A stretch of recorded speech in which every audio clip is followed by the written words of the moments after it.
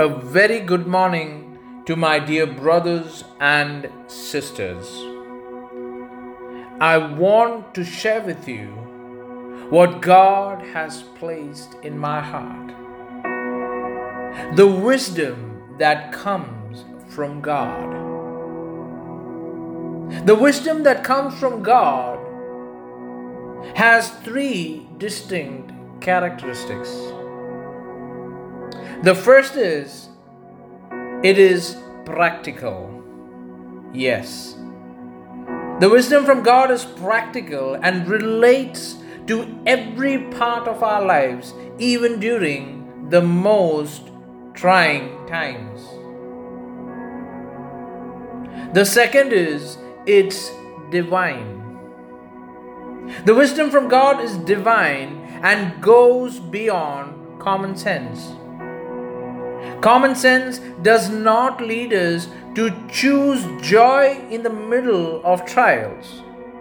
But wisdom begins with the respect for God, which leads to living by His directions and thereby resulting with the ability to tell right from wrong.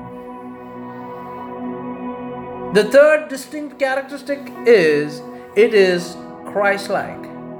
The wisdom from God is ultimately asking to be like Christ. The Bible identifies Christ as the wisdom of God.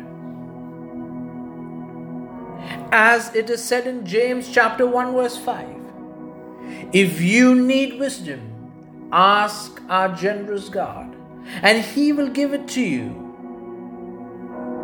My dear brothers and sisters, I want to encourage you by saying to train your hearts to listen to God when He speaks and instructs you.